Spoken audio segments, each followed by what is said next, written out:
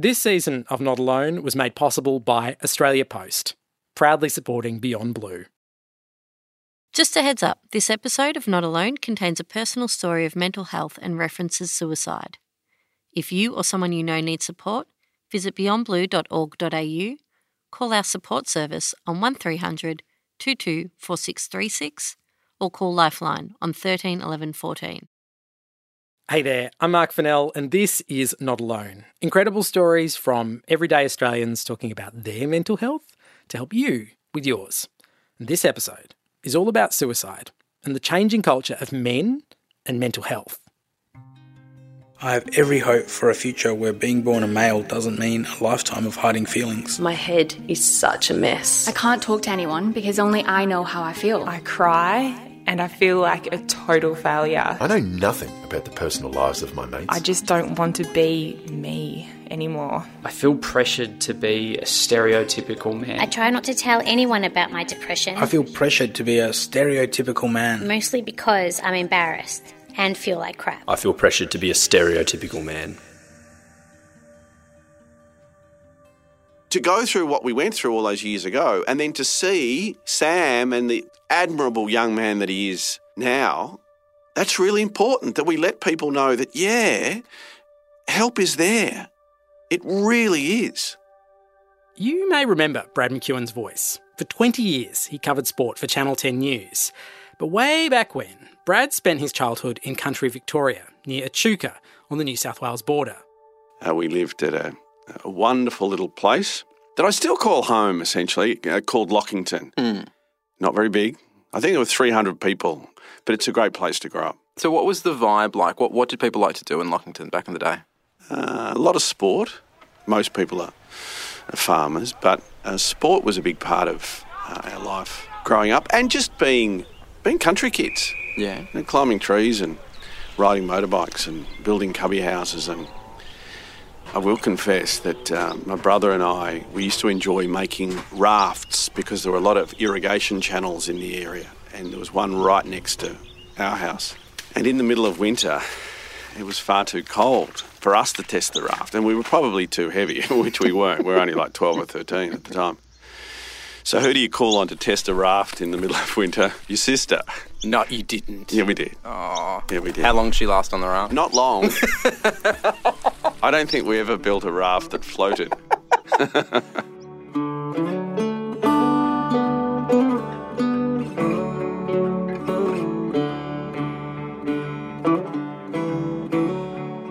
So what did Mum and Dad do? Dad was a tyre rep for Dunlop, which became Bow Repairs. And we moved to Lockington because Mum had taken a job as the district nurse. So in a town and community without a doctor, Mum was the go-to for any kind of emergency. So we lived in the Bush Nursing Centre, which was essentially our house, but it was connected. You'd walk through our living room into a waiting room, and there was a doctor's room and, you know, a bed and all the sterilised equipment and whatever. So when you played doctors and nurses as a kid, we took it next level. So that's what Mum and Dad did. Introduce me to your siblings. Yeah, so Craig born in October 69. I was born in April 71, and then Narelle was born in October 72. So just over 3 years between us. Yeah. And growing up, what were your relationships like with your siblings? Well, we played together. You know, we terrorised your sister together. Yeah, we did. We did. Look, I think we got along like most siblings. We fought. Absolutely, we did. But we were also very supportive, and you know, all of our friends would come over, and we had hours and hours of enjoyment there. It was terrific. Craig had some health issues growing up. Is that right? Yes, he did. He had. And pardon me if my pronunciation is not correct, he had Perthes disease, which basically where I think the hip is not formed properly. And again, pardon me if I've got that incorrect, but what it meant was that he was in traction, not in traction, just in a bed. He had to be non-weight bearing, basically for, I can't remember, it might have been over a year. So he was basically, he could walk, but if he was to walk, it would damage his hips, and it might then lead to serious damage going forward. I remember Craig sort of learning to walk again, and of course he picked it up, and he was off and running, but then maybe it was his early teens. He was in quite a lot of pain, and he was diagnosed with juvenile arthritis, which was really hard because particularly on cold days, he'd be in so much pain. And for anyone that has arthritis, it is crippling. And to see him suffering like that it was really hard. He was very, very skilled with his hands.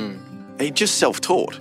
He'd look at something, and I remember years later, he loved motorbikes, and he was selling a motorbike, and he pulled the whole thing to pieces.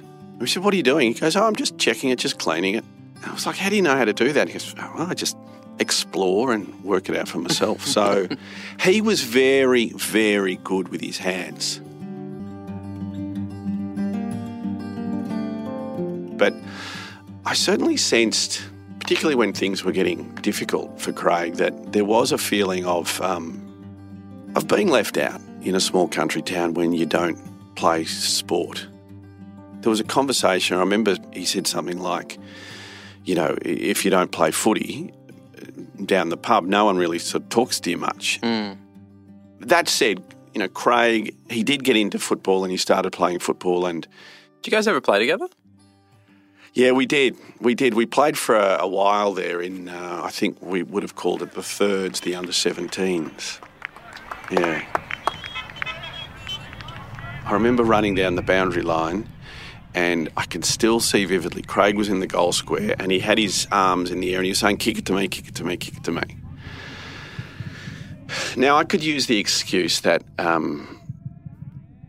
the other player was right there and maybe he wasn't going to mark it. But that's an excuse, and that's not right. So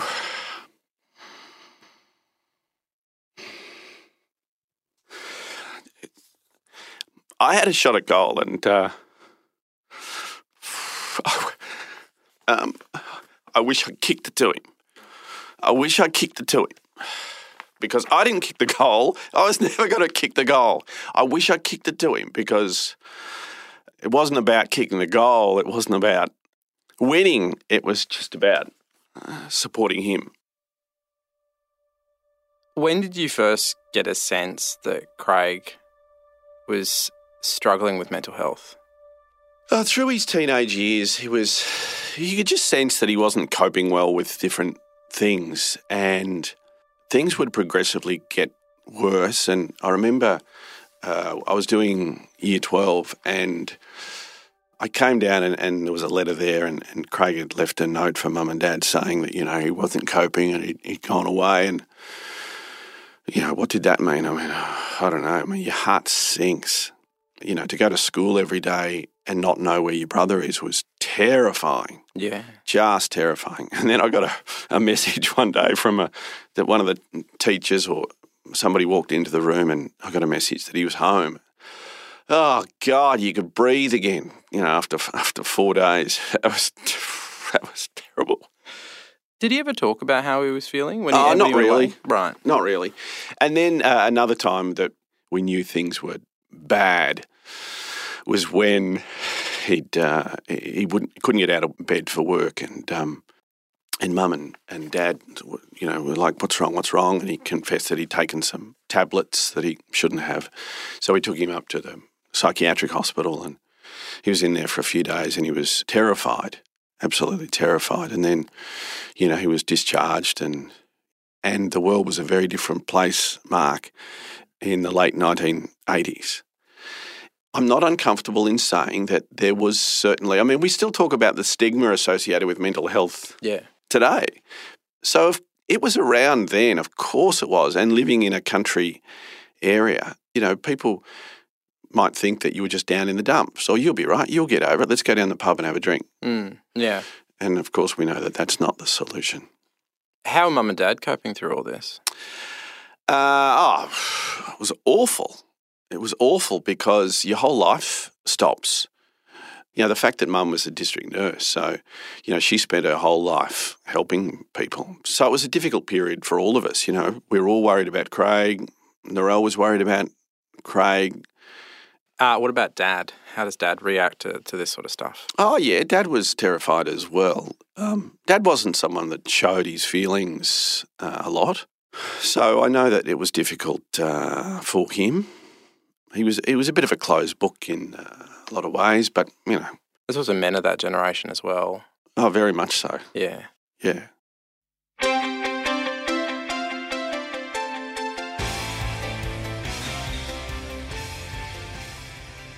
So there was a 21st birthday, and in a small community, whenever there's a party like that, most people are invited. And there was a relationship issue that Craig was struggling with, and he asked me to go and talk to the other person involved. And I spoke to her, and then Craig, he asked me, he said, what did she say? And basically it was not what he wanted to hear right now. I don't say that's the reason that everything happened, because there was so much going on in his life and his mental health was bad.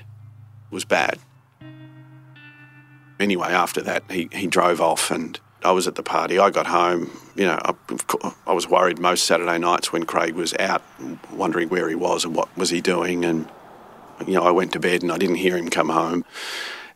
And the next day, I woke up and instantly looked over and he wasn't there in his bed.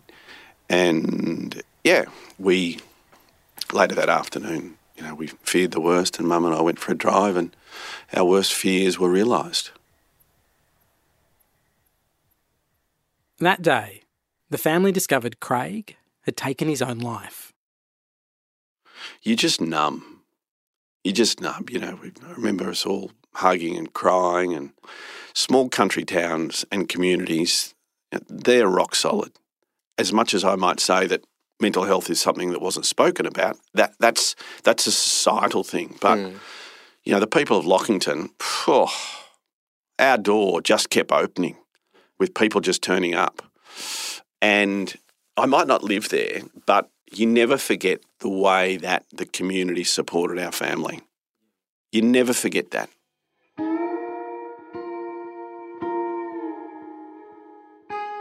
Craig died, and at his funeral, everyone is there.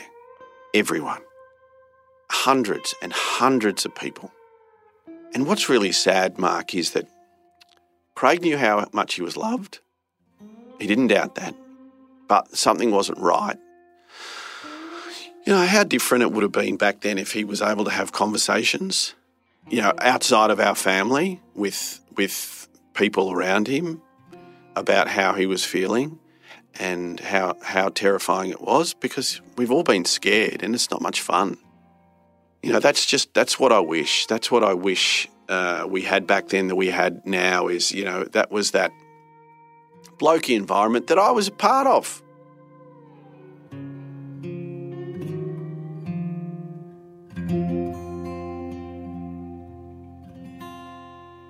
So a couple of years later, you're at uni in Ballarat, is that right? Yeah.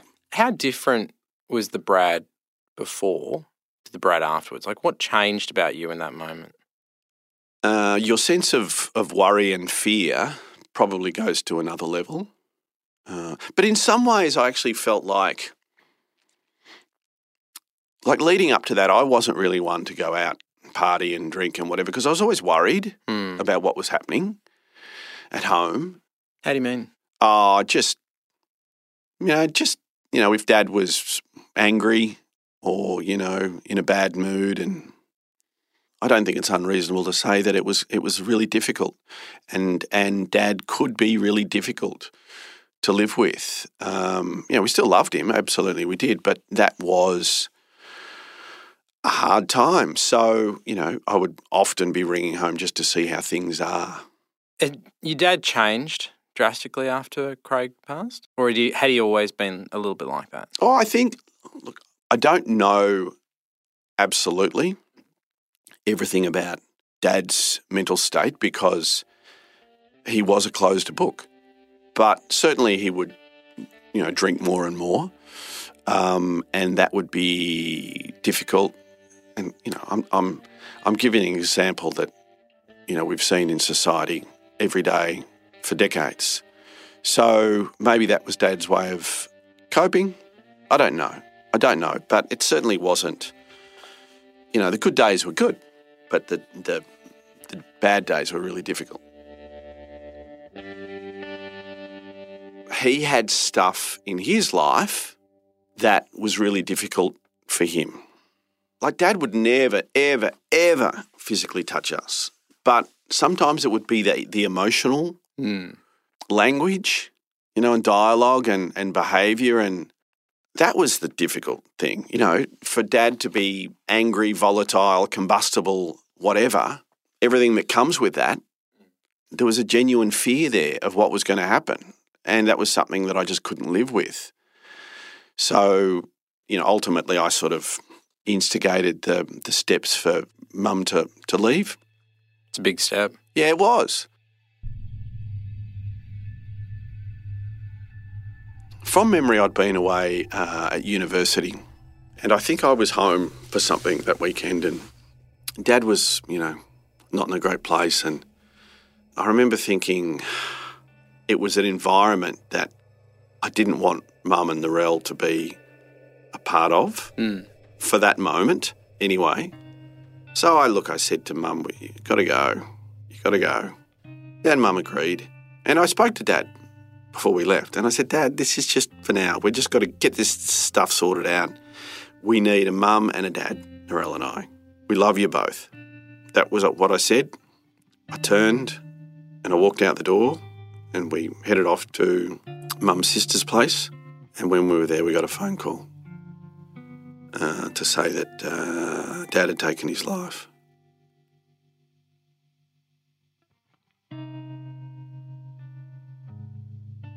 I think the first emotion that comes to mind was anger, knowing what we'd all gone through, and, it was like, how can you do that to us? That was my emotion at the time. What I now know and I understand was, Dad was not in a good place. Am I angry towards him? No, I'm not. I feel sorry. I wish Dad had been able to open up about the troubles that he had. How much of the environment around your dad do you think contributed to him not feeling like he could share or talk and communicate what he was going through? Oh, look, I think it was more Dad. Yeah. I think it was Dad. He was, as I say, and I use the expression a lot, he was a closed book in a lot of ways. He didn't talk about his feelings, and but then, late 80s, I don't know many men that did, to be honest. Yeah. It was a very different place.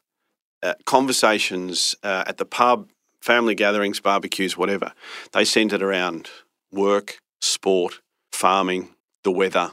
They drank beer, get pissed. Blokes were blokes. So there was no grey. Let's be honest, there was no grey.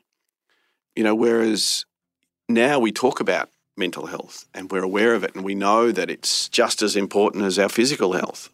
But then it wasn't really spoken about. Hey, it would have been great if the resources and organisations were available that we have today back then, but they weren't. What is it you learn about yourself as a family when you go through moments like these? You learn how close you are. We're a family that have always said, I love you, often. Still do, always will. But it's one thing to say it, but then to live it. And, after losing Craig and Dad, you are just there for each other.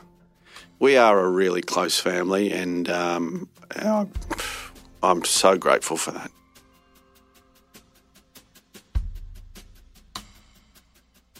After what was the worst 2 years in the lives of the McEwen family, Brad finished his uni degree, did some overseas travelling.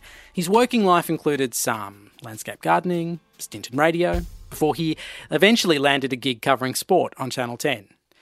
Some years earlier, Brad's mum had married Bob, who Brad says is the bona fide nicest man in the world, and their close family had suddenly grown with some extra siblings, nieces and nephews. And Narelle, well, she followed in her mum's footsteps and became a nurse. Mum would often say growing up, and I agree with this, that nurses are born. There's something special that makes a nurse. And Narelle is very much made of the same stuff in that, Narelle loves just to listen to people and be there for them and talk to them and find out about their family. Narelle's also the mum of Sam. Sam, yes. What's Sam like? Sam is great. So, yeah, Sam's coming up 28. Gosh. Yeah, he's coming up 28 and he works in construction and he's just a great kid. Even from a young age, I would see Sam growing up and sometimes I've told him this. I'd pinch myself and think, he's not this little, he's ours. That is so cool. Like, he is our family. He is our blood. So about 12 years ago, back when Sam was a teenager, Narelle gave you a call and she was a bit concerned. What was she worried about? She was worried about Sam's mental health. It was a change in behaviour, not being himself, being reserved, not talking much. I mean, that said, we're talking about a teenage boy. And, of course, when, we've been through what we went through as a family and then to be worried about Sam, the alarm bells go off. And I remember at the time thinking, if something happened to Sam, it's not something I ever wanted to consider because, he's our life. Fortunately for Sam, perceptions about mental health issues had improved since the 1980s, and there were more services available too. So the family helped him find a therapist, and while it didn't happen immediately, in fact, taking many follow-up appointments, Sam slowly opened up, and he began to improve.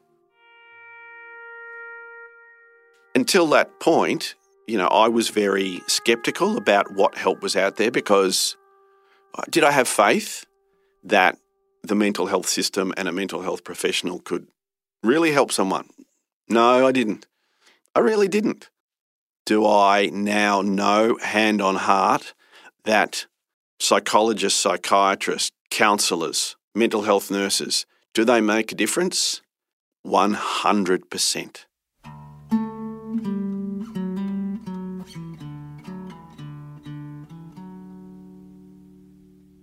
Years after, with Sam's mental health improving more and more, Brad caught up with him over coffee and Sam told him that he wasn't actually feeling his best and he'd made a few appointments with his psychologist. And I remember thinking, oh my goodness, not only did Sam come through this as a teenager and learn about himself and what works and doesn't work, and mental health is part of life, he has gone back and made the appointment. It's not any of us telling him to do it. He knew that seeing someone helps.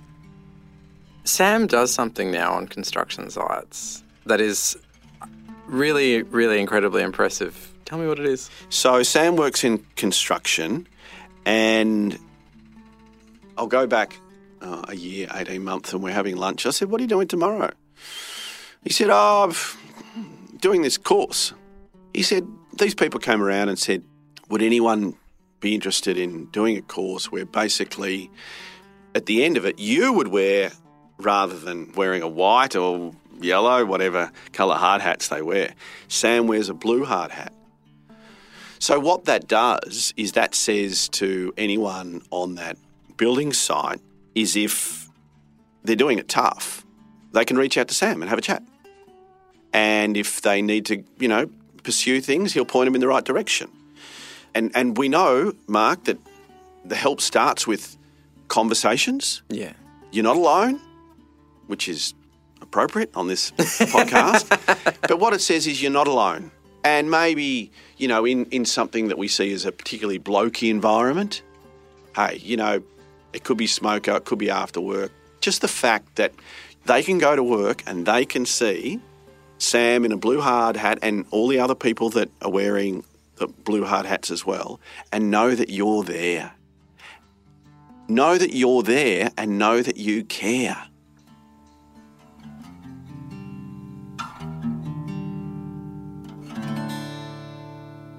Three generations of men in the McEwen clan. I'm just going to encapsulate you that way. Yeah. Very different stories, very different outcomes for what Craig, your dad, and what Sam experienced. Yeah. What does it tell you about how far we've come? Well, it tells me we've come a long way because we're talking, we're listening, we have so many different organisations. But the thing that I'm also acutely aware of, Mark, is I don't know anyone that hasn't dealt with stuff. I just hope one day that all men will understand that a mental health issue is not associated with guilt or weakness. And what I say to men that have their head in the sand and they think, oh, I don't want the fellas at the pub to know. Oh, I'm so weak. How could I have depression? How could I have anxiety? Why am I having these thoughts? You know what?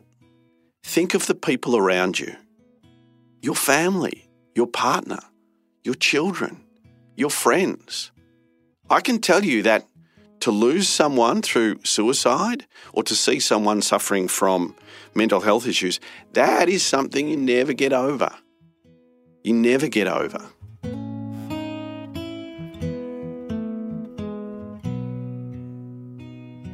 You had many years as a successful broadcaster.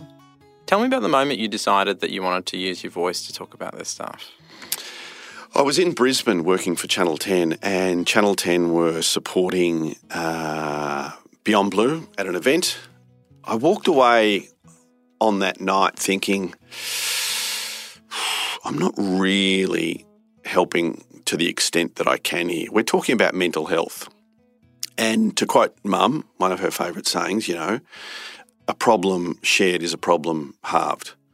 And I found myself thinking, well, look, I've got nothing to hide. I have a story to share.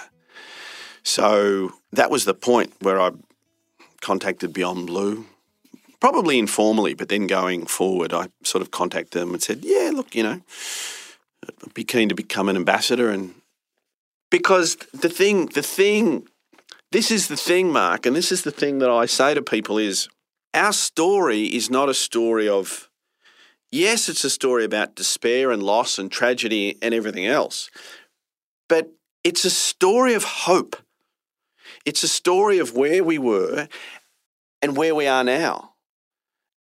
And it's a story of everything we lost, but everything we've gained.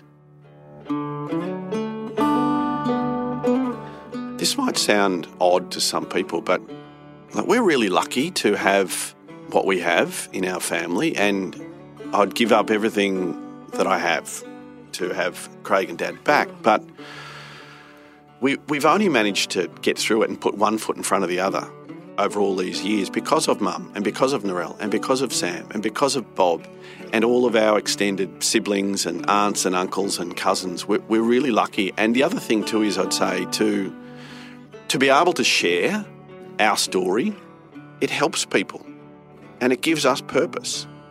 So it's never a chore. I mean, I feel quite privileged that we get to impact people's lives in a positive way, to let them know, again, and I don't mean to be cliched, but you just want to make the trailer, don't you? No, but you are not alone. Yeah.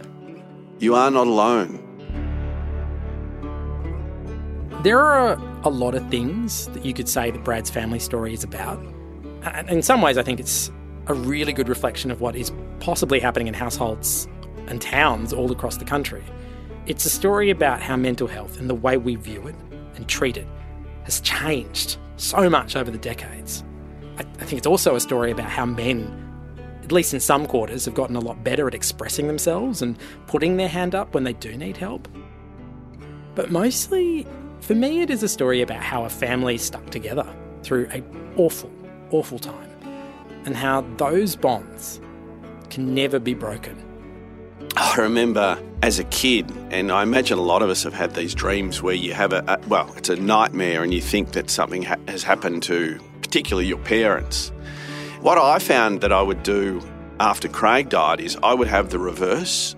I would dream that he's alive, and it was so real, and he was there, and I in most dreams, Mark, I'm hugging him. You know, I'm embracing him, saying, oh, I thought something happened to you and you're back, and it's such a good feeling. It really is. And then you wake up and you realise, shit, it's not real. However, if that dream is a way of me connecting with Craig, that'll do me. If that's a way of somehow saying, hey, I'm okay, you'll be okay, I'll see you again, oh, that's great. Yeah, absolutely.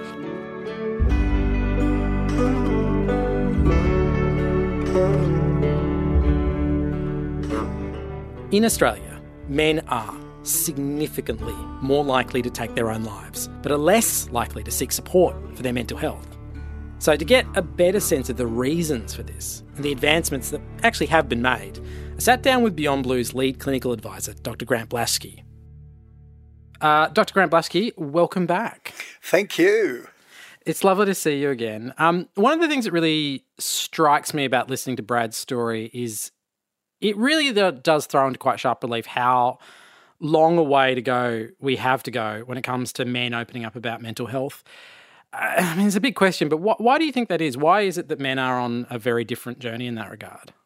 Yeah, I agree with you. There was a real sense of difficulty for men seeking help for mental health issues. We know it's a big problem. I mean, there's that very sad statistic that we have about 9 suicides a day in Australia, and on average 6 of these are men. So that's pretty heartbreaking stat. And I think for the guys, there's still a lot of stigma. Mental health is a weakness, that you could just snap out of it. Hey, I'll just sort it out myself. And the research tells us men are less likely to seek professional help when they have a mental health problem. If you're worried about someone, a friend, a family member, a co-worker, what do you reckon is the best way of approaching that conversation? Yeah, so the first thing to say is you don't have to be a psychologist. And so if you're worried about a friend or family, you can ask them how they're going. I think a lot of people are worried that if they ask someone about self-harm or suicidality, that they'll put that idea in their head. But there's actually no evidence that's the case. You've got to use your common sense a bit. The right time, the right place. Are you the best person to be approaching them? And I think for men in particular, sometimes a parallel conversation, like going for a drive or having a kick of the footy and sort of having a chat on the side rather than being right in someone's face, that can be quite a good way to approach and get them talking. If they say, listen, everything's fine, don't worry about it, it's not a wasted conversation because they know you're interested. They might come back to you later on and they know that you'll talk to them in that situation. I did want to bring up the Blue Hard Hat initiative from IncoLink, which is just an amazing idea. But there are plenty of grassroots mental health initiatives, others that are probably worth mentioning. That are there other ones that stick out to you that you'd like people to know about? Yeah, what I really liked about the Blue Hard Hat initiative was there was Sam and, you know, this story we heard from Brad about the intergenerational reverberation of all these mental health issues. And it was just so beautiful, wasn't it, that he had created this way of helping people who are having mental health problems. And you can imagine in the construction industry, you know, bringing up a mental health issue might not be the easiest thing in the world. A nice service that Beyond Blue has are these things called forums, community forums. Some people actually prefer typing to chatting to someone. And, yes. You know, on the forums, sometimes they're just more honest. They don't have to put their real name. And there's beautiful things happen where we've got these community champions who've self-identified themselves and actually really reach out and help people who are having a hard time. And they're full of great ideas and wisdom and networks and helping people get a bit of help when they're having a hard time. Dr. Grant Blasky, it's always lovely to catch up. Thank you so much for weighing in on the story today. Thanks a lot, Mark.